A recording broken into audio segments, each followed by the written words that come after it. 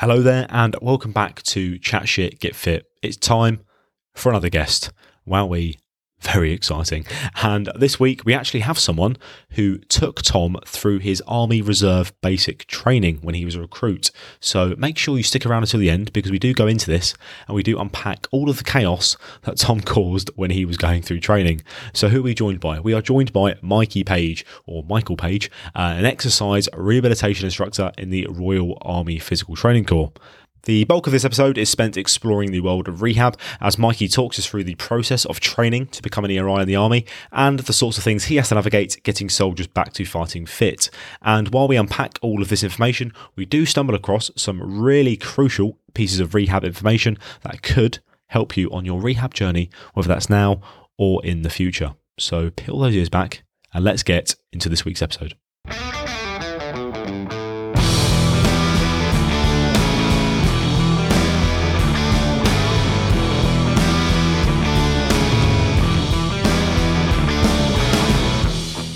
Good evening, gentlemen. Good evening, gents. How are we doing? That was a weird good evening, Tom. What was that?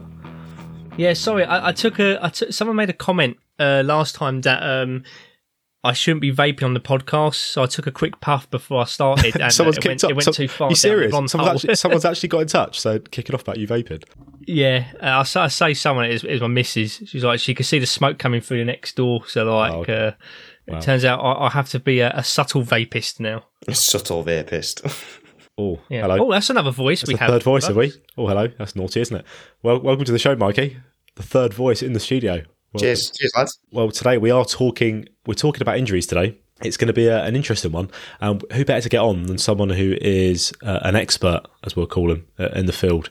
And Michael, what we'll do, mate, is we'll dive into your background a little bit because so people will just start listening to you for the next hour thinking, who is this absolute weapon chatting shit about injuries? You are a exercise rehabilitation instructor in the Royal Army Physical Training Corps, which is a fucking mouthful, isn't it? That is a mouthful, yeah. Well, I've been in the military for about 15, 16 years now. Been in the PT Corps, it'd be coming up three years, badged in 2020. And obviously I went down the route of exercise rehabilitation. So that's like another 6-month course added on top of your transfer. So for anyone that doesn't know, you start off as an all-arms PTI, go on your 9-10 week course, however long that is now. You'll pass that and then you'll go to a unit and you'll deliver PT. Tom was lucky enough to be one of my recruits through training, and now is his PTI. Yes. And you get to give them the education, or you realise that Tom can't pronounce THs. Yeah. And then from there, that is true. You'll spend a few years delivering PT, either be it a unit, phase 1, establishment, so recruit training, trade training, etc. Then you'll express an interest to go to the Corps. From there, you'll do a little bit of development. You'll go on a week-long selection. Pass that, and they'll go, congratulations, you can start a transfer course, and you go on a 9-month transfer course of brushing up on your all-arm skills and learn a bit more managerial stuff, and then you'll badge in. And then if you're like me and you want to go ERI, because there's 3 streams, you'll then get loaded onto another 6-month course up at Stamford Hall. So you'll have, basically you get taught by, there's a head physio, and then you'll have a tutor from there'll be an army lead who does all like the exercise-based therapy. You'll have then RAF lead who does all like your like kinesiology based stuff, so like movement and all that type of stuff, joint movement. And then you'll have an OC who will deliver like applied physiology. So the subjects you cover: applied physiology, so you learn about things like sodium pumps in cells. That's the only thing I can remember from it. You'll cover kinesiology. You'll cover then exercise therapy, hydrotherapy, but you'll split it down into modules. So you'll do lower limb, so you'll cover lower limb injuries, and then how to rehabilitate them. And you go through a little bit of formal testing, but in a controlled environment under the tutors before they sort of send you off to like for a 3-week clinical placement at a unit where you get some real world experience. And then you'll come back, do a couple of exams, a presentation under the university, and then rinse repeat for spines and upper quadrant, and then you'll finish, pass all that, and then that's you in. And now is the second course to get the qualification from Birmingham City University now. So it allows you to sort of go on to further education. If you want to think of it as a bit like an access course, really. You can apply for courses. I've just tried to apply for my physio degree, and they said your GCSEs aren't good enough, so I've got to go looking elsewhere. Are you serious? Fucking hell. Yeah, so I sent the stuff in, and I was like, will this get me on the course? So I sent the certificate with a transcript on the back saying I've done spines, lowers, working in rehab at the minute. And they went, yeah, you can apply for the course, but you need grade Bs on your GCSEs. You've only got grade Cs. And I was like, I've just shown I've got like a level 6, which is showing that you can do university level study. And they're like, nah. Well, if we're desperate, we'll let you in. Fucking hell, that's mental, isn't it? But yeah. So even after all that, at least you're qualified to basically use a wet blue paper towel. Pretty much, yeah. Injuries at least, minimum, yeah, minimum at least. Fucking hell. It has been revamped. It's a little bit better. It falls in line with university stuff, and it gives you like sort of a qualification that you can sort of, as we all know, as long as you're insured, you can work within any scope of practice as long as you've got the qualification and a bit of paper to prove it. So that allows me to do that. I mean, you did say like with the practical there, obviously you said I was in like a controlled environment, etc. Is that basically like so you know like I'll give you an example. We've kind of mentioned before like there's some military units out there where they'll get you to look after a chicken, you get to groom it, not sexually, Bill, don't get excited. You get to name it, you get to bond with it, and then you got to kill it.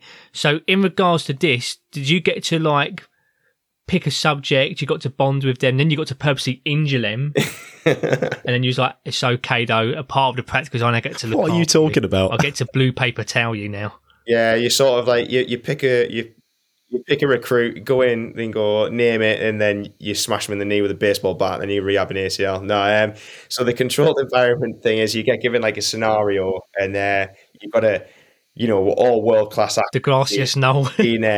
being ex-military or currently serving military, all great at acting, lie on the floor and scream in pain. It really hurts. So you get a little scenario you've got to read off, and then when you're interviewing your mate to like do all the questioning, they're like, so does it hurt? Does it hurt? Which knee hurts? Then you'll see him go at the paper, go, oh, it's my left. Yes, my left knee. You sure about that? I'd say. Yeah, I'm sure. Yeah. I mean, they're clearly supposed to be, absolutely mutilated by shrapnel, but you've got to sit down and say, you seem confused there. This is where the psychosocial model comes into play here. Are you sure you're just not imagining your pain? yeah, I can refer you through. So you go through that, and then you'll go on placement where you get to like get a little bit of hands-on experience working with obviously qualified physios and other ERIs who'll mentor you, and then you'll deliver a few things, and they'll sign off like a booklet. Like a little mentor guide, and they'll sign that off, and that'll go back as a reflective practice on what you've been like. And it's like gathering evidence, a bit like a portfolio you would do for any course, and you do that for each subject. And then when you finish, you'll qualify, and then when you go to your unit, you have to do a postgraduate mentorship program where you've got to pretty much redo it all again while you're at the unit, and gets all signed off to say, yeah, you're competent, happy days, and you keep a hold of that. So you do it like, you get like quite rigorous testing. Do you know the actual training itself? So our podcast, we're very evidence-based, you could say.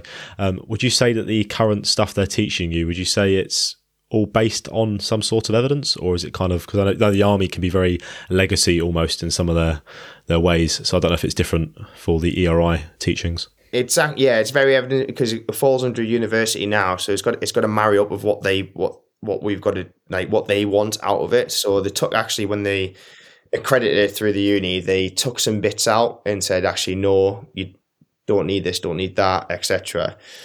So now when you had to do your presentation, so I did for my spines module, I did something called the combat burst fracture. So it's about the mechanism of injury is basically guys getting blown up in vehicles, flung out the vehicles, and they're suffering basically a burst fracture of the spine because of the explosion. So I had to do loads of digging on that and find out like what rehab went into people that did have it, because there were obviously you got the British Medical Journal, haven't you? There's a military version of that. So I had to dig through that and find all like the articles they put in there on what they'd done with experience in that, because they were finding like a trend with frontline soldiers in Afghanistan getting hit by IEDs, getting flung out of vehicles, suffering these fractures. So they coined it the combat burst fracture. So I had to dig into that, find all the evidence for that, and then come up with a rehab plan, but then give evidence base to why I'm going to do these particular exercises. So for example, like one of my poster presentation I did had about like 15 to 20 references of papers I've used to back up what I've said on there. So anything I say, if I've quoted something or if I've directly extracted it or I'm using it to influence a practice, they'll say, well, why are you doing that? And I'll be like, well, this paper turned around and had great success with it. I've took this framework from this type of injury to use as an idea to give a progressive framework to rehab this, so they can see where you're gathering your evidence from. So it on that front it is. When That's it comes really cool, to the things like exercise therapy, it's very UKSCA based, because that's obviously who we use. So they put a lot of articles out. I did have quite a creative discussion with one of the tutors on unilateral loading of barbells. When you say creative discussion, kick fucking off, did it? I just turned around and looked at him blankly, screen to her face, and went, "Why don't you just use a dumbbell?" And he was like saying, "Yeah, we're trying to bridge the gap between this and this." I'm like, "But you can just use a dumbbell to do offset training, unilateral training." And but yeah, I didn't we got into a bit of discussion about it, and I fired some papers at him, and then I like some quotes, and he was like, all right, until you read into it. So yeah, I got told my white my neck in a little bit, but yeah. Other than that, though, he sort of welcomed it. He was like, it was good to have that kind of discussion to find out what was going on, because you're always going to create discussions in the evidence-based world, aren't you? What would you say was the biggest thing you took away from all the training, or maybe from someone you worked with, or just from some of the stuff you were learning? Patient-led and progressive overload. So I'm very... For an ERI, I'm very patient-centered in the sense of I let the patient dictate the program. In a sense, so my philosophy is you come to me with an injury, I find out what your worries are, what's going on, what's happened, how it happened, basically a huge subjective piece. And then I'll turn around and go, okay, what do you want out of it? And then I'll come up with a plan of exercises. And I go, are you happy with the exercises? Are you happy to do this? And they'll be like, yeah. And I'll be like, if they go, no, I go, why aren't you happy? And they'll tell me. And then I'm sort of like a bullshit filter, if you will. I'll try and use evidence base that I've read into and go, well, that is not true. That's a bit of a myth. If we do this, this, and this, it'll be really safe. But if we go at your pace, we can progressively overload. And the biggest thing that's helped me with that is the visual analog scale with how they monitor their symptoms. Yeah, I saw you do a post, but you did a post, didn't you, about that, I think? Was it on? Yeah, so I've been using that quite a bit, and I've sort of developed I've sort of used a common sense approach on how I gauge it. So like when I explain it to them, I sort of like say a 10 is someone's cut you 1,000 times, threw you in the Atlantic Ocean, pulled you back out, set you on fire and broke all your bones at the same time. And a 0 is in the most blissful place in the world. Where do you sit on that scale? And they're like, oh, I'm probably like a 2 or a 3. I'm like, great, you can train. So like, as you probably saw in my post, 1 to 3 is green, 4 to 5 is amber, 6 and above is red. So like I give that sort of like red, amber, green scale of how they should gauge their rehab training accordingly. And I've had quite a good success with it. I think using that kind of scale, where I think a lot of people kind of go wrong is that they fear going into that amber. It's almost like they've got to constantly say green. But it's like, no, you can like dip your toe into amber. You know, nothing's going to be pain-free realistically. It's just kind of like building that tolerance to what we're capable of. Obviously, I'm not saying no pain, no gain, but it is okay to dip your toe into amber. Yeah. And spend a bit of time there. So I sort of go, green is like you can train, you're happy, you complete the workout, then you can train the next day, doing your prescribed sessions. Yeah. And then I'll go amber. If you touch into amber on an exercise, so let's say you're doing, you got a knee injury, you're doing knee extensions, you're like, oh, I'm on a 3, and you've done your first set of 15, you rest and go again at that load, and you get like 10 reps in, and it goes to a 4 in the amber. I go, right, what that means is then you finish that set of 15 and cease that exercise and move on to the next one. So you've exhausted the tissues on that particular exercise, and then you might be able to go up to goblet squats and you're back to a 3.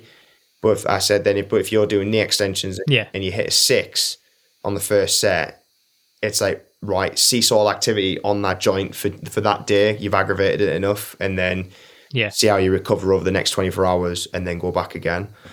Too much too soon. Yeah, so that's how I use that.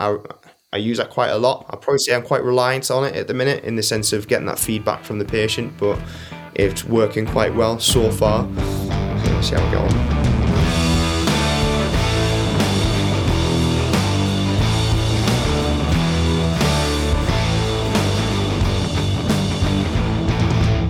Okay, guys, we dive into more about like injuries specifically. Marky, what would you say the biggest things you deal with, like in a clinical setting? I mean, I would assume knees and back, but you might correct me if I'm wrong. And then kind of what is that recovery process for those things that you say are the biggest things you deal with? I'm going to go with ankles. For personal experience. So where I am at the minute, I'm at a Navy station in Yeovil, and it's all like rotary wing aircraft. So there's a lot. The anus.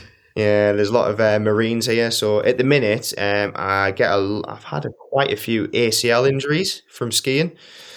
So knees, back pain's a really big one, and then I'll probably say knees, back pain, then ankles. Hardly any upper quadrant, i.e. shoulders.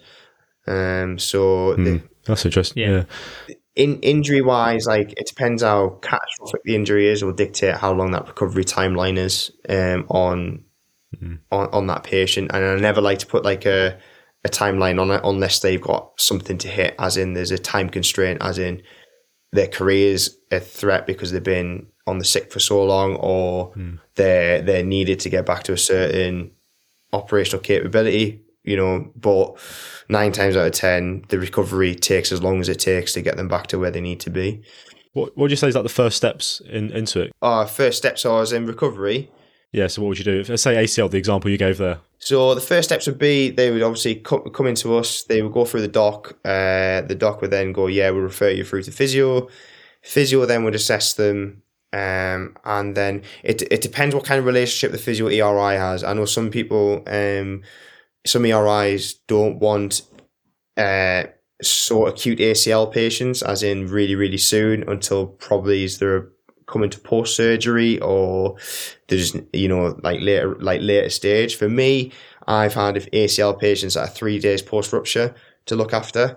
So on the initial scale, it's sort of like you're sort of like looking at what structures are damaged to be able to give them a good exercise program to really... Pre-surgery, you're looking at threats of muscular atrophy, and obviously use of the limb. So you want to keep muscle bulk, muscle symmetry, you want to keep as much strength in there as possible, because that's going to allow you to bounce back a little bit better from post-surgery. Then once they get their surgery date, then they'll go have their surgery. Then they have 6 weeks off. They won't be doing anything, so they're letting wounds heal, etc. And then after that, that's when the recovery starts, that 12-month recovery pathway to get them back to a start state that they can start doing physical training again. So it's a long old fucking road if you think about it. If you're like a top level, you're at the top level of like BORF, CrossFit, or whatever sport you're in, and you rupture your ACL, you've got a 12-month recovery period to get you back to a start state that you can start building back up to that state you're at where you got injured. So you could be looking at 2 years to get you back. So then after that, you follow like we've got a best practice guidelines we use in the military of like outcome measures we've got to hit, things we've got to measure as we go forward, and there's like supplementary goals on top of that. Then you progress through. So like stage 1's post-surgery recovery, stage 2 is building back strength and like function. Stage 3 is plyometrics, agility and speed. And stage 4 is sort of like military specific, type stuff. And then stage 5 is prevention of re-injury in that sense. And then how you go through that is again down to your adherence to your programs. Do you find people adhere quite well? Because from my experience, what I saw at my time in this, people tend to be a bit lax sometimes when it comes to following the physio programs. I mean, what's been your experience with that? It's like 50-50, but you are right that you can tell if someone's not been following the program, because the easiest one I do is like when I give an IP out. An IP is an individual program, basically anything that you would write in the gym. I give them like 5 exercises. They should be able to know those 5 exercises and not have the bit of paper or Rehab Guru as we use. There should be, and then when they come in and I have a review with them, I'm like, so how are you getting on with your exercises? They're, oh yeah, I'm getting on great. So what load are you doing for your single leg press isometric hold? Like, oh, what's that one again? And then you go, all right, okay. Oh, I think I'm doing about like 15, 20 kilos ish. All right, and what are you doing for the next one? Oh, about the same. Yeah, the same. You just know. Then the people that are adhering to it, you go, what are you doing for your single leg press? Oh, I did 3 sets of 15 at like 25 kg. I felt like it was really easy. So what I did was I upped the weight a lot more. I'll reduce my rest. You're like, right, you know you're on it. So that's how you get people. But it's 50-50. It's a bit sad because it's something I keep hearing amongst like the physiotherapy world, where physiotherapists that try to prescribe exercise to actually give that control to the client or the patient.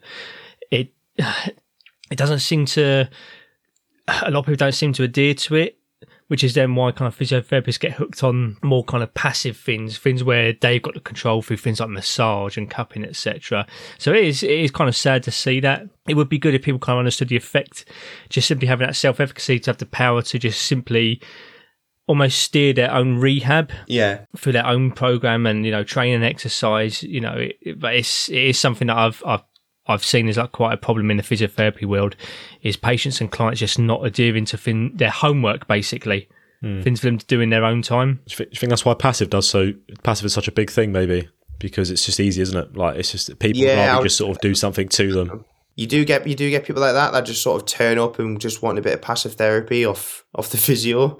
And one of the physios I'm really good mates with, he's like, nah, I'm not doing it. Like, no way. He does it for some people that'll come in and they're in absolute shit state. Like, for a back, for example, they're coming in, they're like can't get comfortable, they're barely able to like move, they're like really guarded and sort of like in so much pain, they're tired because they're not sleeping. So you're like, right, okay, and you'll go, right, I'll do a bit of manual therapy or a bit of acupuncture, and they'll get that like sort of like the social side of it. They'll get that relief, and they're like, oh, I feel so much better, and they'll sleep well that night. And then the pain score will come down, and they're like, oh, I can do a bit of phys now. For some people it works. I never knock it as an adjunct to sort of the psychological side of life. Do you know what? That's actually something I've never really had an issue with. If people use it as a bridge to get people moving, as long as there's no like definitive harmful or misinformation going with it, harmful messaging going with it, I've no issue if that's what the starting process is to then lead to getting people moving. I think that's a common misconception a lot of people have had with my views on things. They just assume that I'm completely anti-manual therapy, etc. Or even acupuncture. Don't get me wrong, I'm not keen on acupuncture. But if someone was just brutally honest and said, look, I'm just giving this because it's going to make you just possibly feel nice, it might get you moving the next day, I'm completely fine with that. So kind of like what you said there, Mike, I think it's totally legitimate as a means to get people moving in the end. Just kind of give someone a small relief of comfort, some form of relief, so that they can feel like they can get out of bed in the morning and get moving, which is the thing we want to get people doing. Yeah. No, I totally agree with it. It is like as a holistic package to bring to the table of like they all sort of help each other out. It's definitely, and it all should funnel down to that point of we want to get you moving where it's going to improve your quality of life again. That's like my main aim is like, I've had people who are coming to discharge and they're under rehab. I'm like, oh, what are you here for? It's like, I've picked up a few niggles in my career. I just want to make sure they're all right and how to manage them. So when I leave, I can have a good quality of life. And then I end up giving them loads of input, and they're like, oh yeah, I know how to manage this now. And a lot of them never come back because I go, that educational principle that I have when they come through my door, the first thing I say is, I'm going to give you an education on how to manage this, how to manage your training, how to write your own training program, that you don't need me, so that you'll never come back through my door. If I put myself out of a job, as in they go, cheers, Mikey, we don't need ERIs ever again in the military because you've educated everyone, which will never happen. I'll be like, sound, I've left something behind. And like, because I do it on Civvy Street as well, same thing. I never want to see that same person come back to me. with an injury. But, well, with the same injury, if they come back with another one, like, I'm okay, fair enough, but not with the same one. You're not a mechanic, you're just guiding the path. Mike, it sounds like you take more of an active recovery, obviously, system in place. Obviously, that's whether from your training or from your own personal stuff as well. Could you just quickly explain to people what we actually mean when we talk about active recovery versus passive recovery? Because a lot of people, when you say to them, I take a more active recovery approach to your injury, they're sort of looking at you like, what the fuck does that even mean? Like, what do you mean, active recovery? So, active recovery for me is more like you go out and do sort of an activity that isn't going to make you worse at the end of it. It's going to be something that enhances your output, your performance output later in the line. It might be sort of like a reducing intensity. So for me in the rehab world, like for an active recovery piece, it might be turn around and go, okay, Joe, what, on the 24 hours you got off before your next session, go do something with your family, where it's an activity where you're not worrying about your knee or you're worrying about your injury. You're working within your limits, but you're going out and doing something you enjoy where it's not a chore, an exercise, a cognitive function you got to think about. It might be that you go play for a kickabout with your kids. That could be your active recovery, because you're not going like full send in the gym if it was a normal PT session. I'm just going to go out for a walk. It might even be we're going out to around here when we go right. We're going to walk into Yeovil and go to the coffee shop. It's a 5 mile walk and a 5 mile walk back. If we want to do that, that could be your active recovery session, depending on where you are.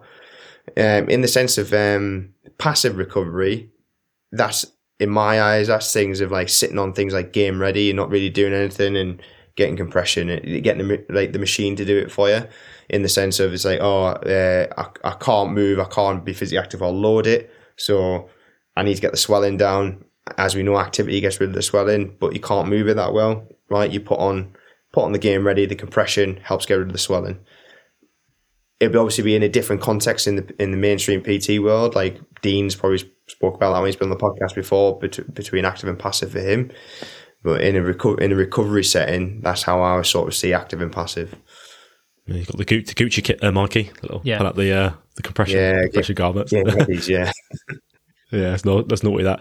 If I give you an example as well, to make it more specific. So I see a few people, they'll have like shoulder injuries, for example. And what they tend to do is they'll go for a massage. They'll feel really good afterwards. And then a few days later, maybe a week later, it's sore again. They go back to what they were training before and it happens again. I mean, what would be your sort of thoughts on that? What else could people be doing instead of just basically going and seeing a masseuse every week to cover an issue, essentially? So mine would be, I'll be like, look, so you picked up a niggle, picked up an injury, you've gone and had a massage, it feels better, you've left it a week and you've gone back to your training. I would look at your training program first. I'd be like, what have I done that's made me pick up that injury? So an injury, I thought about this. An injury being it's an overload of a structure within that system that can't cope anymore. So something else has to take over. Yeah. So then that's where you pick up the injury. The site, it gets completely overloaded, breaks down, and goes, I cannot cope anymore. So you got to look at like what exercises you were doing to lead to that structure to overload and go, I can't tolerate this anymore. I need to relax. So they've unloaded it. They've got like drastically unloaded it. So they've gone from here and just dropped it down there, gone for a massage, and then they get to a point where, we're starting to recover. And that's when you hit the dangerous point of rehab where you feel good, but the structures actually aren't properly recovered yet. So you go, I'm back here again. There's no progressive overload. So my advice would be, yes, get the massage, makes you feel better, you recover, leave it for a little while. Then when you go back into the gym, go back in a bit conservative about it. So to give it a metric, let's say you did your shoulder while bench pressing 60 kilo, sets of 15 reps. You stopped, you've had your massage, exactly what you said there, Bill. Go back in. Why don't you just do a couple of sessions where you do like, right, I'll do 30 kilos for this session, see how I get on. I was all right. Right, I'll go back to 40 on the next session. I was all right. I'll go back to 50 on the next session. It's a little bit tender. Right, I'll drop it back down to 40, 45. That's where I should be working. And then you can progressively build yourself back up that way. That's what my advice would be. So build up a baseline, basically. Yeah, you're just testing that water, inching forward slowly. I mean, it sounds like as well, pain has quite a bit to do with it. And I mean, I think all of us agree that the whole thing of pain is quite complicated. So like when you're dealing with like patients, Mikey, how much does pain have an impact? Because sometimes you'll be trying to get someone to do some active recovery and they'll just be in loads of pain, but I mean, especially if I try to make it clear, but like obviously you're in a military setting as well, and there's more of a mental side, especially just some of the more traumatic injuries, which potentially make it a lot more difficult because we know everyone's pain experience is different. And while if you looked at objective, you think, well, you shouldn't really be in pain there, but they are saying they're in lots of pain. How does that make it a lot more difficult to navigate that recovery process from your sort of work in the clinic? So, like, you know, as we all know, like, Tom's really big on this with pain science. Like, pain's multifactorial. Like, I took a lot from Tom learning about, like, pain in the sense of going, well, what influences pain? And I remember seeing, like, a little donut chart with, like, a million little lines coming off it, going pretty much saying fuck knows a lot of things. Yeah. You know?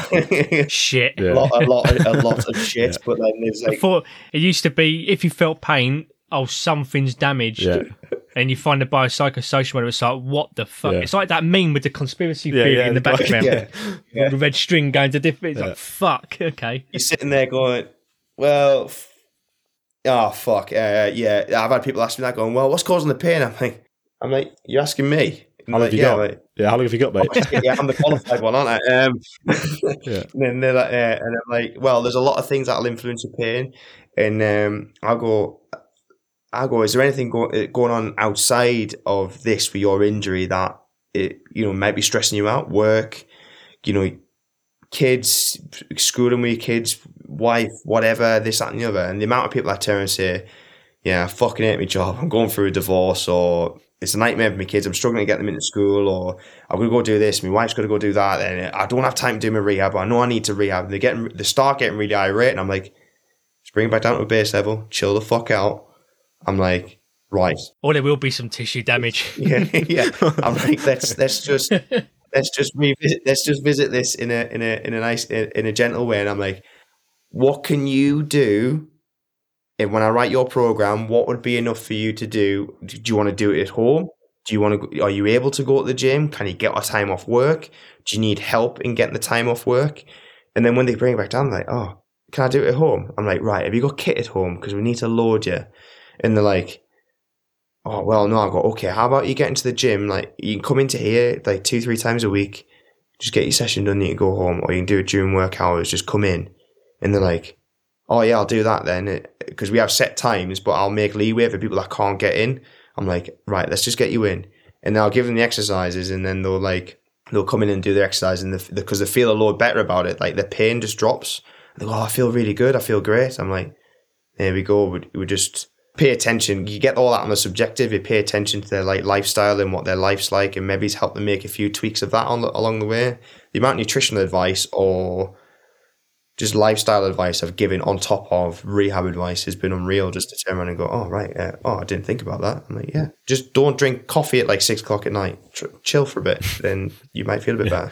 And like, oh, that made a load of difference. I'm sleeping better, and that type of thing. I can't tell you how familiar that conversation sounds to me, especially when I talk about pain with clients, is usually we end up looking at other factors outside of, well, anything physical. And usually the red flags start appearing, so yeah, sleep, kids, problems with, the partners, etc.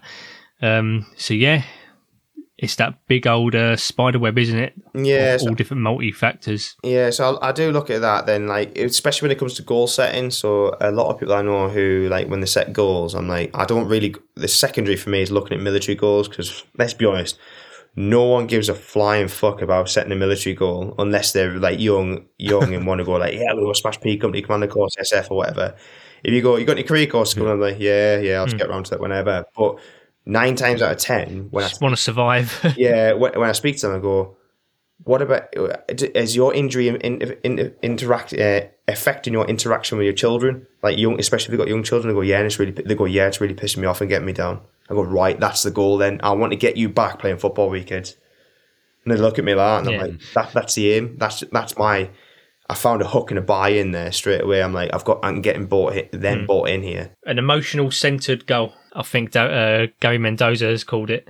No, I like that. That's actually a really good thing. I think if people like listening should really take that away, is to give yourself like an emotional goal almost, because as we spoke about before, people's adherence to these physio programs can sometimes be a little bit fucking hit and miss. But if you can give yourself something that you actually care about, that you want to go and do again to get through that injury, you're more likely, I suppose, to adhere to it and actually put the time and effort in. Because to get back from an injury, it's not easy, is it? Like, you know, for some people, it's a long, like you said, Mikey, 12 months just to get to a baseline. That could be fucking emotionally draining. Like, that can really mess people up, having to go through all that, I can imagine.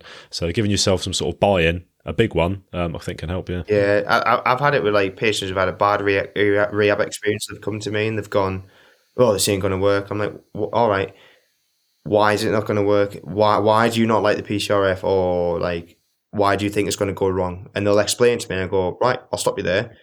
I'm like, okay, I promise you now, I will not do that to you. I will give you everything I can. All I want from you is that you give me everything back and as much feedback as you can.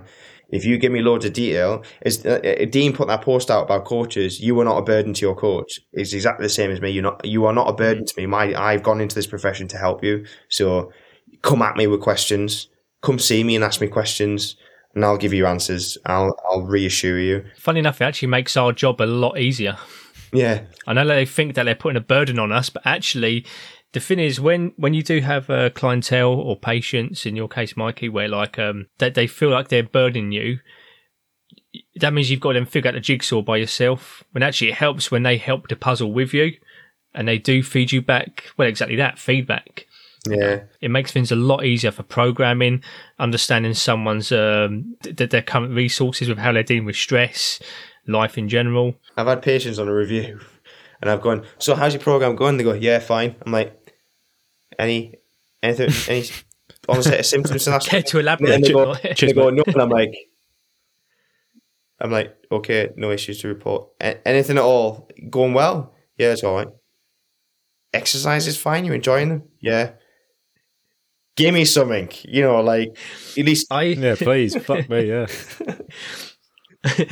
I used to have a client like that, but like an actual like one-to-one face-to-face client, and like really, really, really, really poor for small talk. And like we would do like a set of squats, then we'd finish. About okay, look, we'll have a 3-minute rest. In the meantime, like how's work going?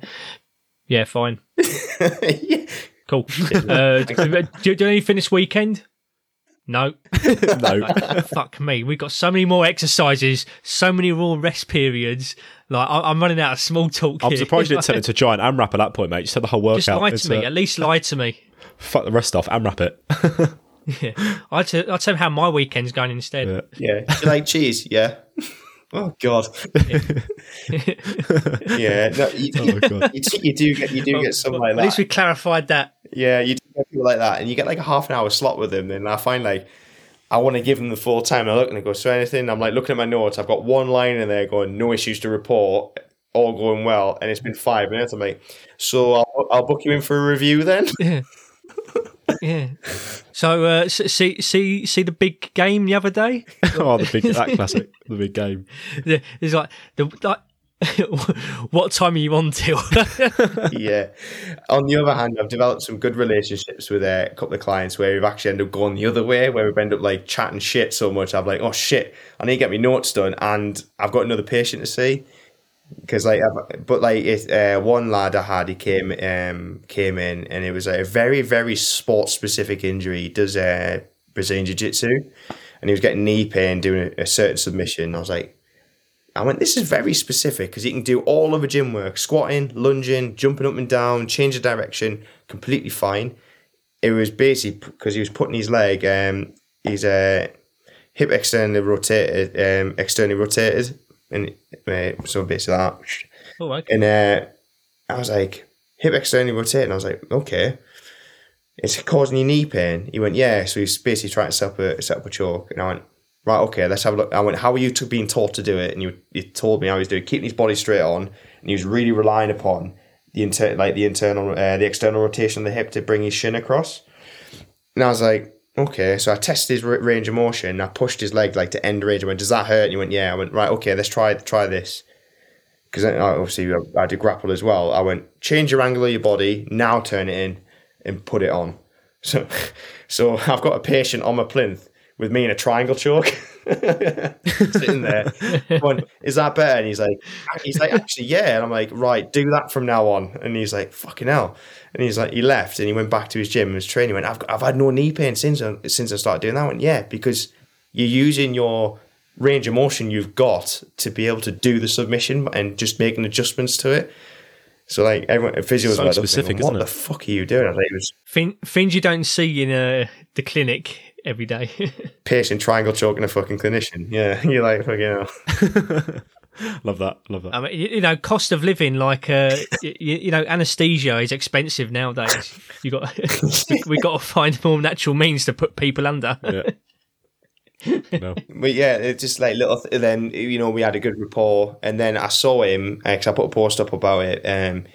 Like I got to grapple with him at the club I train at, and got to roll with him, and he had no knee pain. It was really good to see him back on the mat, confident, rolling around, and he got his promotion to blue belt and stuff like that. So he managed to keep rolling because I didn't tell him no, he doesn't. He can keep going. He doesn't have to stop. And so he managed to keep his physical activity up, and it was just really good to be part of his like his end stage journey after he's left. When I saw him again, So once again, having those kind of like deep-rooted emotional goals, where it's no longer just a simple case of let's just try and get you pain-free, whatever that means. It's a simple case of, well, we're getting you to do the things you love, the things you actually enjoy. And I think there's something so when we talk about behaviour change, we've spoken on a podcast before about how like motivation it's not a never-ending resource. yeah, You only have so much motivation for certain things. So when you do have something that's like deeply rooted in something emotional, you know, you have the resources to do that because it's something like you said, like being able to play with your kids, things like that.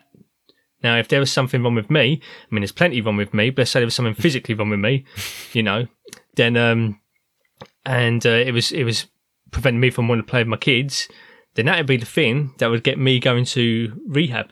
Can we sort of clarify when you say that in case someone edits that snippet of I want to play with my kids? Like, you know, Legos. Legos. Yeah. Spend too much time on the liver. Well, notice I said my kids, not others' kids. You know, just want to say, yeah. I mean, I would assume because I said my kids, you know, people don't understand what I'm saying. If I said, you know, playing with someone else's kids, it might be a whole different story. Yeah. I'm just making this even worse. Yeah. There's plenty of sound bites that can be taken out of this now. You've seen Jeffrey Dahmer. Get a job at the BBC, Bill. Job at the BBC. I haven't, but I spoiler alert, I know how it ends. Oh yeah. I googled it all about Mr. Dahmer. Actually, funny enough, you know, it does show that resistance training or weight training in particular can be deadly. Yeah, one way or another. Yeah, when you smash them around the head with a plate or the dumbbell. Yeah. I think it was a dumbbell. So there you go. Evidence shows that dumbbells can be lethal. Dumbbells can anecdotally. They can be. Saying that, since I'm no longer in a managerial role for the gym I work at, I could probably sort of say this, but we get like a watch list for people to watch out for in the whole company. And one of the people that was put on our watch list was someone attacked someone else with a 38 kilo dumbbell. Yeah, that blows my mind. Now that is a proper Dahmer moment. But if anything, it's a huge dumbbell. More impressed because that's a 38 kilo dumbbell. It's not easy. So to pick that up to try and do something over the head with it, you got to move with purpose with that. That must have been really slow moving as well. Yeah. Yeah. I reckon it was like a clean and jerk. They tried to dump it on someone. I've let it was like the most slowest pickup and hammer ever. But yeah, I don't know how we got to this conversation. Something about Jeffrey Dahmer. Yeah, that's a snippet. Jeffrey Dahmer. I was going to take a turn. Every time I listen to the podcast, I do see a rabbit hole appear. Then Tom fucking swan dives into it. It just goes. Yeah, Tom descends into. Well, I have been meaning to watch it, nonce chaos. Even though I know how it ends. Then you got Bill just fucking nonce chaos. Fuck's sake, and trying to pull you back out. Well, yeah, pull you back out the rabbit hole. Yeah. Oh no, it's all right, Tom. It's okay, mate. Yeah. Pull me back out. Right, let's pull you back out. Let's pull everyone back into injury. So we'll talk about some bit of advice now, Mikey. So we'll look at some best and worst things. What would you say is we'll start on? There should be a Dahmer WOD hero workout. There we go, Mikey. The rabbit hole has not been dumbbells. I didn't put about this. We're back in the rabbit hole again. We're back in. Dahmer WOD. There you go. The Dahmer. The Dahmer. No. Skull crushers. It could be skull crushers. There you go. 1,000 skull crushers. My trip skull crushers. There you go. A 38 kilo skull crusher. There you go. Boom. The Dahmer. Everyone's going to be doing it. 2023. You heard it here first. I thought we could just end the podcast at that point. Fucking hell. Bill's dead. I'm going to mute myself. Go on, Bill. Yeah, Tom's going to. Tom, right.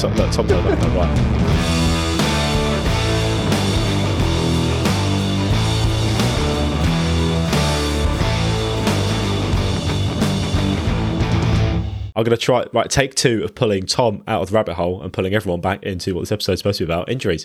So, Mikey, we'll start with, what would you say, just like, obviously it's quite hard to generalise, but what would you say is the best thing people could do when it comes to an injury? So let's say they've just got injured. What is the best thing they can do to kickstart that process to recovery? Good one. If it's not too serious, as in pack of ice. Well, if you're in a bit of pain and it's not too serious, let's say it's a bit of a strain, like a muscle strain, and you look at it, there's no bruising, massive amounts of swelling, it's quite benign. Yes, ice or heat if you want analgesic. Ice is more of the analgesic. If you've got more of a tendon/ligament issue, I would suggest heat because you don't want to restrict blood flow. Then sort of dial your training back, use that pain scoring that we talked about earlier, see where you're sitting and maybe do some sort of low level activity for like 24 hours maybe to see how you get on. And if things don't feel like they're starting to make a good set of progress, then that's when go in, get seen by the physio, going through your correct channels if you're in the military, or if you're a civvy and you don't have access to that, approach a suitably qualified person who can sort of give you advice and maybe a little bit of an assessment on that injured area to help you sort of guide a program. Would be for little niggles you can pull. Let's say you've overdone it on some sprints on the treadmill and your hamstring tweaks a little bit. You go, all right, I'll give it a bit of a rest. 24 hours away from that, give it a bit of heat or ice depending on what you prefer. Check for bruising or swelling, etc. And then after that, if it's not progressively getting better after 24 hours, go in and get seen just to make sure things are okay. Then go from there. I mean, I know you're a bit of out of pocket civvy wise, but even just paying to see if a physio or someone like myself or whatever, just go, can you have a quick look? What would you say is the worst thing someone could do? Go off. Yeah, I'll be all right then. Back in the next day for maximal effort sprints again on that treadmill to make sure the hamstring fully go, the other 2 hamstrings fully go. It depends. If you're putting in a claim, then go back in and do that max chat treadmill. It would be ignoring it, going, it'll just recover. I'll crack on. I'll be fine. That only works for so long before it'll come back and literally haunt you. I had it a few months ago where every single injury I've ever had flared up at once. And I was like, why am I hurting so much? And then I went, Joe, what? I'm going to just have a day or 2 off. Slept well, ate well. But then I was like, all right, I'm actually feeling all right now. I'll go back in and see how I get on. And then I just built my training back up and I was like, yeah, I'm perfectly fine. I don't need to see anyone. I just love how people ignore their bodies. People they get a niggle and they don't realise that's the body's way of saying there's something not right here. You should probably address this situation. But people just think, it's the niggle, will be all right, it'll be fine. I'll just fucking grizz it out. That army mentality of I'll grizz it out. And it's next thing you know, you're in an absolute horrendous state and you're at the physios for the next 12 months. So I don't know why people don't listen to their body sometimes and all. Pain's still an alarm system. Yeah, of course it is, yes. Yeah, I remember once I was when I was in Chatham on my, I was on my class 1 course. This was time ago, 2012. And I'd finished, I just got into strength and conditioning. I put to bed doing MMA and stuff like that. And then I remember doing some heavy, I think it was heavy deadlifts. And I went I was like, feeling it, a bit of CNS fatigue, a bit of shakiness and all that type of stuff. Went on parade the next morning for PT. One of the lads was like, Mikey, what the fuck is wrong with the back of your legs? I was like, what? He's like, you not see the back of your legs? I went, no. I looked at the back of my legs. I had 2 black and blue bruises on both legs, going from halfway up the calf to halfway up my hamstrings, the back of my legs. And I was like, what the actual fuck? I feel perfectly fine here, but why are they black and blue? Did fit. Was you deadlifting back to front? Yeah. I was like, the Seedman special. I was like, what the fuck? And then I left it and the bruising went and it was fine. And years later, I spoke to some people about it. And after education on it now, I'm like, I probably might have partly got a really severe grade 1 tear on both hands, both legs, without realising it was cracked on. Fucking hell. So it was, that was just really bizarre. I was like, superhuman. Ibuprofen and Tubi grips. Yeah. And that was the day, yeah.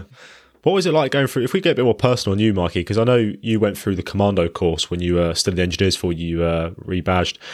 How was that in terms of like niggles and injuries and stuff? Because that's a very intensive course physically. If people aren't aware, it's a very full on. So how did you find that?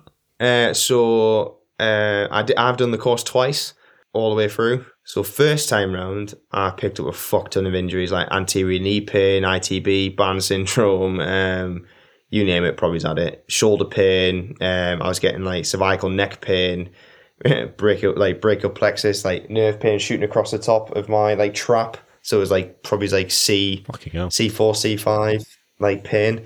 And yeah, I was 19. I picked up a fuck ton of injuries. I survived all the way till final exercise, and I did the Yomp into exercise, 12 miles.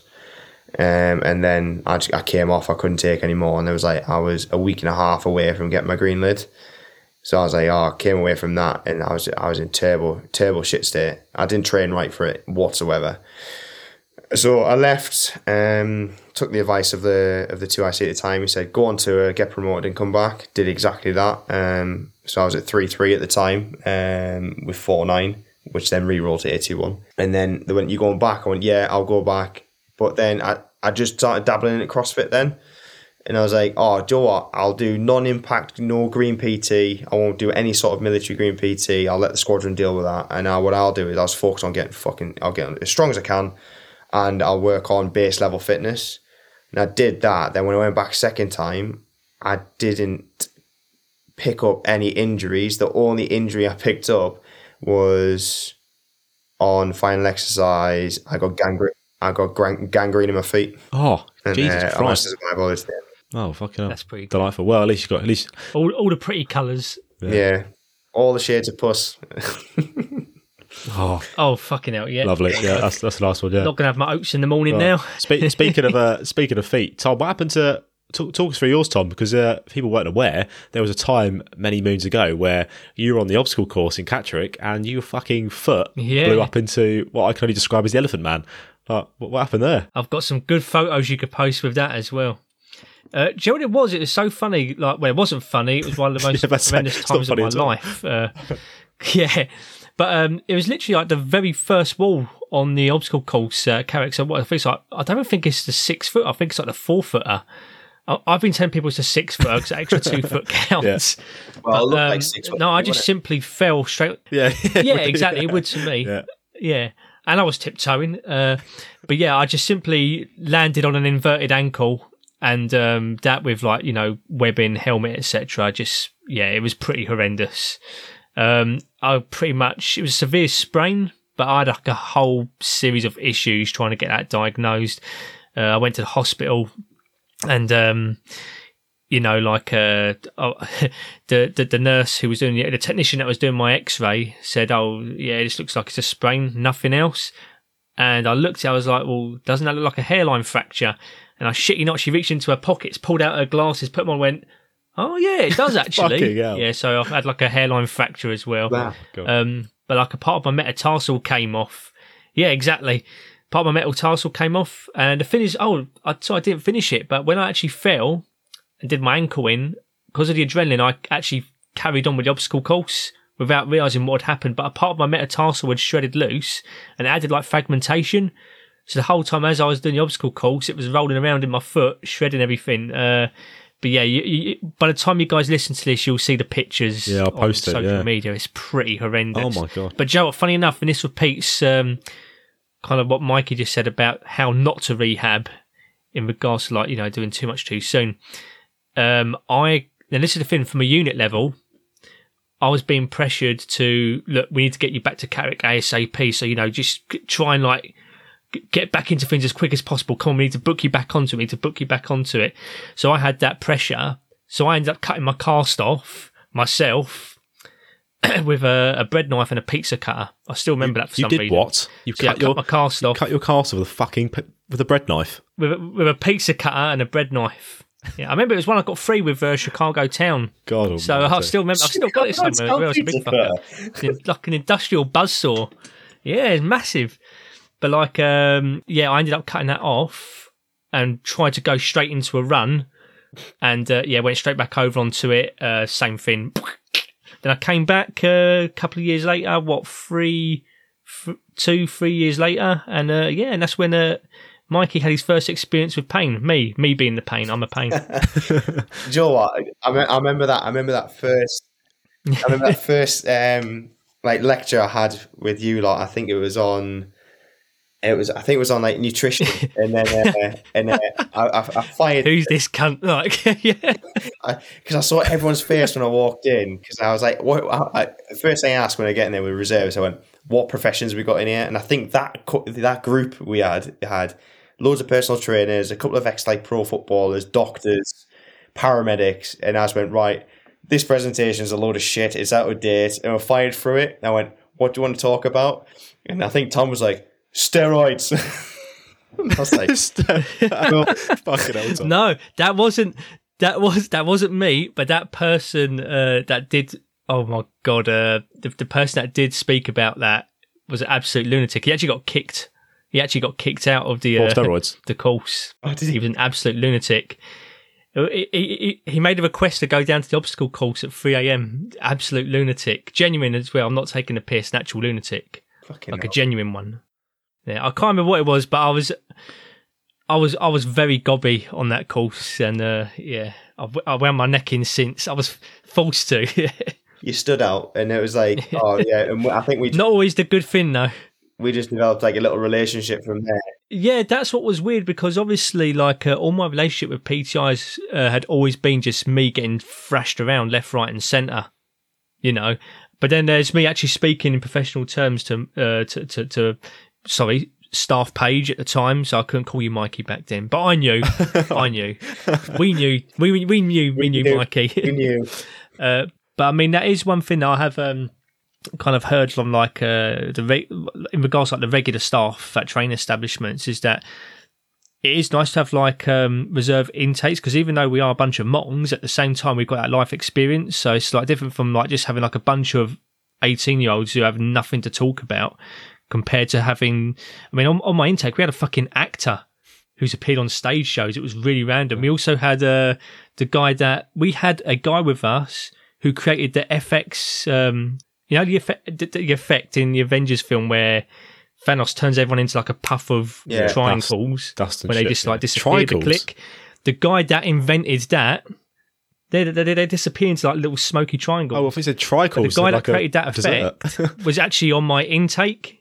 Nice. No, not trifle. Trifle, yeah, yeah, dessert. But yeah, like, I really enjoyed my time, and I do miss it. But at the same time, I've got 2 kids now, and yeah. Mikey, what is there anything outrageous that Tom did that no one else knows? I thought it'd be good to, lift up the curtain. Look at Tom's face. I don't know if you'd remember this. It's probably not the first time it's happened on one of your intakes, but there was someone that passed out on the very last tab because someone had told them that wearing thermals increased blood flow. Was that on ours? I don't know if you remember that, but someone got pulled off the course. Yes. Yeah. And it was on the very last tab. Because I remember Kazavacking someone on that. I don't know if that was... Kazavacking someone. Yeah. That was my fault. I said it as a joke and didn't know they was going to take it seriously. Oh, mate. You arsehole. You said it as a joke. So I remember You're a fucking knob. It was hot, and I was working within the threshold, like 0.1. I was like, I'm going to get you through it. And it might have been this tab. And I went to the section commanders. I was like, I'm here to facilitate a lesson. If anyone goes down, then it's like you're going to have to deal with it. And we're tabbing off. And then all I heard was, man down from the back. And I went, everyone get in the shade. And they were trying to prop this recruit up in the blazing sun to give him water. So I just ran on and went, get out of the way. I grabbed him by his webbing handles and dragged him across the concrete with him half unconscious into the shade, sat him upright, and he came around. I gave him some water to drink. And then we had to shove him in the back of the wagon, get him tucked back, and then we all walked back in. I was like, fuck's sake. That was you. Yep, I think that might have been my fault. Fuck's sake, Tom. I said it as a joke. You are. And you're he took a nightmare. it seriously. So this guy wore thermals on and it was hot. That was fucking hot. Yeah, so, my bad. My bad. Funny though. Oh, it's done now. God. Fuck's sake. Joe, what? Every now and again, one of my mates that was on my course with me, he'll message me that and say, "Oh, do you remember when you nearly killed that guy?" And I was like, "Yeah, but it was only a joke. You weren't supposed to take it seriously." Fucking hell, Tom. Yeah. Never mind.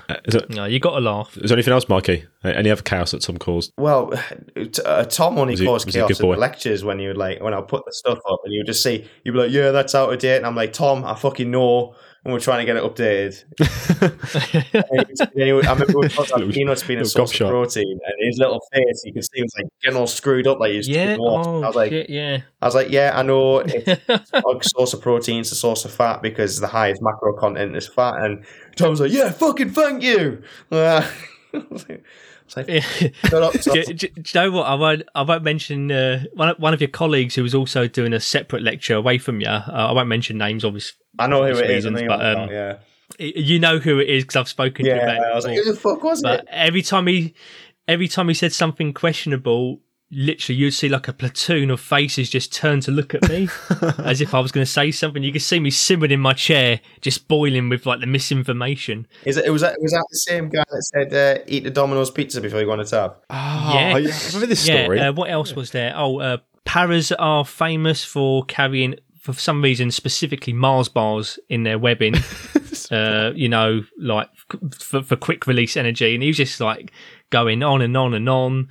And in the end, I just sat there smouldering, and everyone just kept, every time someone would come out of his mouth, people would just, a whole fucking auditorium of faces would just turn to look at me like, are you going to say something? It's like, do you know what? I'd rather not got my head kicked in, to be honest with you. I remember this podcast because I remember listening to a snippet of it, and I think it was Bill that turned around and said, it wasn't Mikey Page, was it? And I was like, you fucking prick. And yeah. It was, said, no, it wasn't Mike. Yeah. No, I jumped to your defence. Yeah, you did. I jumped to your defence. It weren't you. He did. You did. I was like, I'm going to knock this podcast No, I've got to say, I've got to say, Mikey, it was the first positive experience I had with PTIs.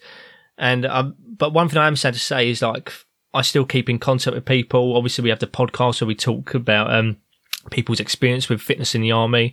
I train people that are going into the army as well.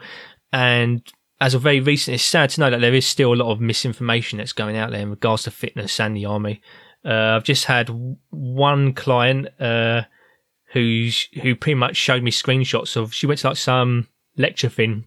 Soldiers spoke about fitness, and basically one of the PTIs was explaining what she should be doing in preparation for joining the army, and it was just a whole load of shit. Like 2 km day sack runs for someone that hasn't even gone into selection yet. It's like, crazy. Yeah. Crazy stuff. My biggest advice would be for anyone that's like that listens to this, if you got like people that listen who got to join up, it would be, don't do any of that specific training, as in going out running in boots, running with weight on. Yeah. If you want to experience it and you're a bit of an avid, ball CrossFitter or whatever, you might have done a workout with a weighted vest on, that's fine. Do one of them. But like, if you're going to train base level fitness, get your base level fitness really good, really high, so you increase the width of that base, that triangle, so your potential's all the way up here. The better the base, the better your specificity is going to be. And don't worry about it. The job of people like myself or your section commanders is to take you from civvy, teach you how to wear kit properly, all the way to the point where you can run in kit, dive around in kit safely, and it's the norm. And then you'll just build up that experience as you go through the military. So for now, it's just building the foundation. Move well. If they want to learn anything, because the Army's got the foundational, the 7 foundational movement patterns, move well with them, with load, and then that's going to put you in good stead for when you turn up to basic training. And it would make my life as a PTI a lot easier when you've got a high degree of movement competency. Tom. Yeah. Tom. Yeah, Tom. Over and out, got it. Yeah, perfect student. Obviously, those days are behind you now, aren't they, Mikey? Those days have been just a lowly PTI teaching people like Tom. You're now an ERI extraordinaire, physio, whatever you want to call it, whatever buzzword you want to add on. So you've got something called hybrid dynamics, haven't you? Which is your civilian side of things, about rehab. Do you want to talk about that? Kind of how does that work, and what does that sort of involve? So I pondered with this for like a little while. At first I started off with like doing, the generic thing of, I wanted to help people get fitter and better. So I did like generic S&C programs, or PT programs. And then it didn't do particularly well because there was a lot out there, there's a lot of really good free stuff. So I was like, why would you pay? And then I was like sitting, I remember having a conversation with the physios because I was like looking at rebranding my obviously Instagram and stuff like that in business. I was like, well, I'm like, the ERIs aren't known on Civvy Street. And I'm like, what? I was speaking to one of the physios. I'm like, what's between a level 3 PT, a 17-year-old PT in Pure Gym, for example, not slating Pure Gym whatsoever, you know, and like a physio, where's that like graduated return? Who sits in that grey area? And they went, we don't really have it. And I'm like, but we have it in the army, in the military, which is ERIs, which don't exist on Civvy Street. And I was like, do you know what? I'm going to take the whole ERI idea and put it on Civvy Street and use it and see how it goes. And I've had a good degree of success. In the sense of people have come to me, you know, through word of mouth. My platform's quite a micro influencer, if you call it that way. You know, a good degree of success in the sense of rehabilitating some people back to their chosen sport. So an example, one girl I had on there, she had knee surgery, and I took her 6 months, and I got her 95% back to where she should be. Saying 95%, she was 7 when she went back to CrossFit. She was 7.5 kilos off her lifetime PB snatch when she went back from having 6 months with me on rehab. So going from having knee surgery to being on crutches to 6 months later being 7.5 kilos off her personal best on a snatch. So I was like, oh, this might actually work. So I went down that whole idea of, do you know what? The idea is going to be now, I'm going to deliver that package, that rehab package to PTs, but I don't want to hold on to people. So my idea now is I want to network with as many PTs, physios as possible. So when their clients pick up injuries and they can't train anymore, they'll come to me. I'll rehab them under the onus that they're going to go back to that PT for training. So it keeps the gym flowing, keeps their client base there. So I'm not interested unless I've got one client who's got a chronic condition which will never go away, which I'm managing with which you'll see me post up about Ehlers-Danlos syndrome. So that's like the whole idea about it. It's basically bringing the ERI thought process and capability to the Civvy mainstream. Yeah, it's quite a unique little idea there. It does sound rewarding. Yeah, it does sound rewarding for sure. Yeah. Where can people find that, Mikey? Where's the best way to contact that? Oh, to find me, best way to find me is if you go on Instagram and type in Hybrid Dynamics. My page will pop up there. I've got a Facebook page as well, which is Hybrid Dynamics, which you can find me on there as well. And all my coaching, as in rehab programs, is delivered online through Fitter Training. So I deliver it all through there. All the programs are there, and like they've got daily contact with me when they've got it. And I'm developing some new programs as well. So I'm currently developing a return to running program, which is a one-off program you can buy. I'm revamping my 2K row program and air assault bike program as well, for like conditioning pieces for people to purchase as well. Could have done with the running one a couple of years ago. Yeah. There's always a specific guidelines to say don't cut your cast off with a Chicago Town pizza cutter. But yeah, make sure you add that, Mikey. Add that in the small print. Yeah, add that in the small print. There's a whole infographic on it. Yeah. Tom's tip of the day. Do not use a pizza cutter when taking your cast off. There you go, that could be my new post. God, I wish I had video footage of that. I've got pictures, but yeah. I mean, I think you'd have to be quite steady with a camera trying to use going at it with a pizza cutter. I think we can leave it there, guys.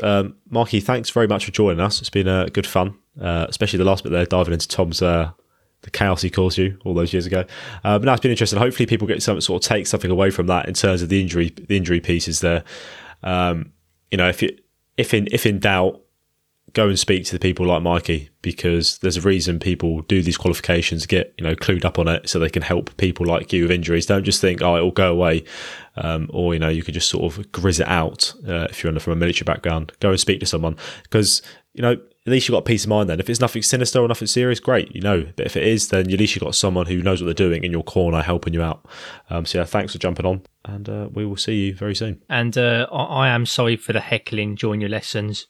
It was all in the spirit of fun. I got to come on things like this and catch up with you all. So yeah, thanks for having me, and hopefully awesome. Get to do another one again sometime soon. Absolutely, pleasure as always, guys. And remember, guys, Dharma 2023. Oh, fuck off! Hero WOD.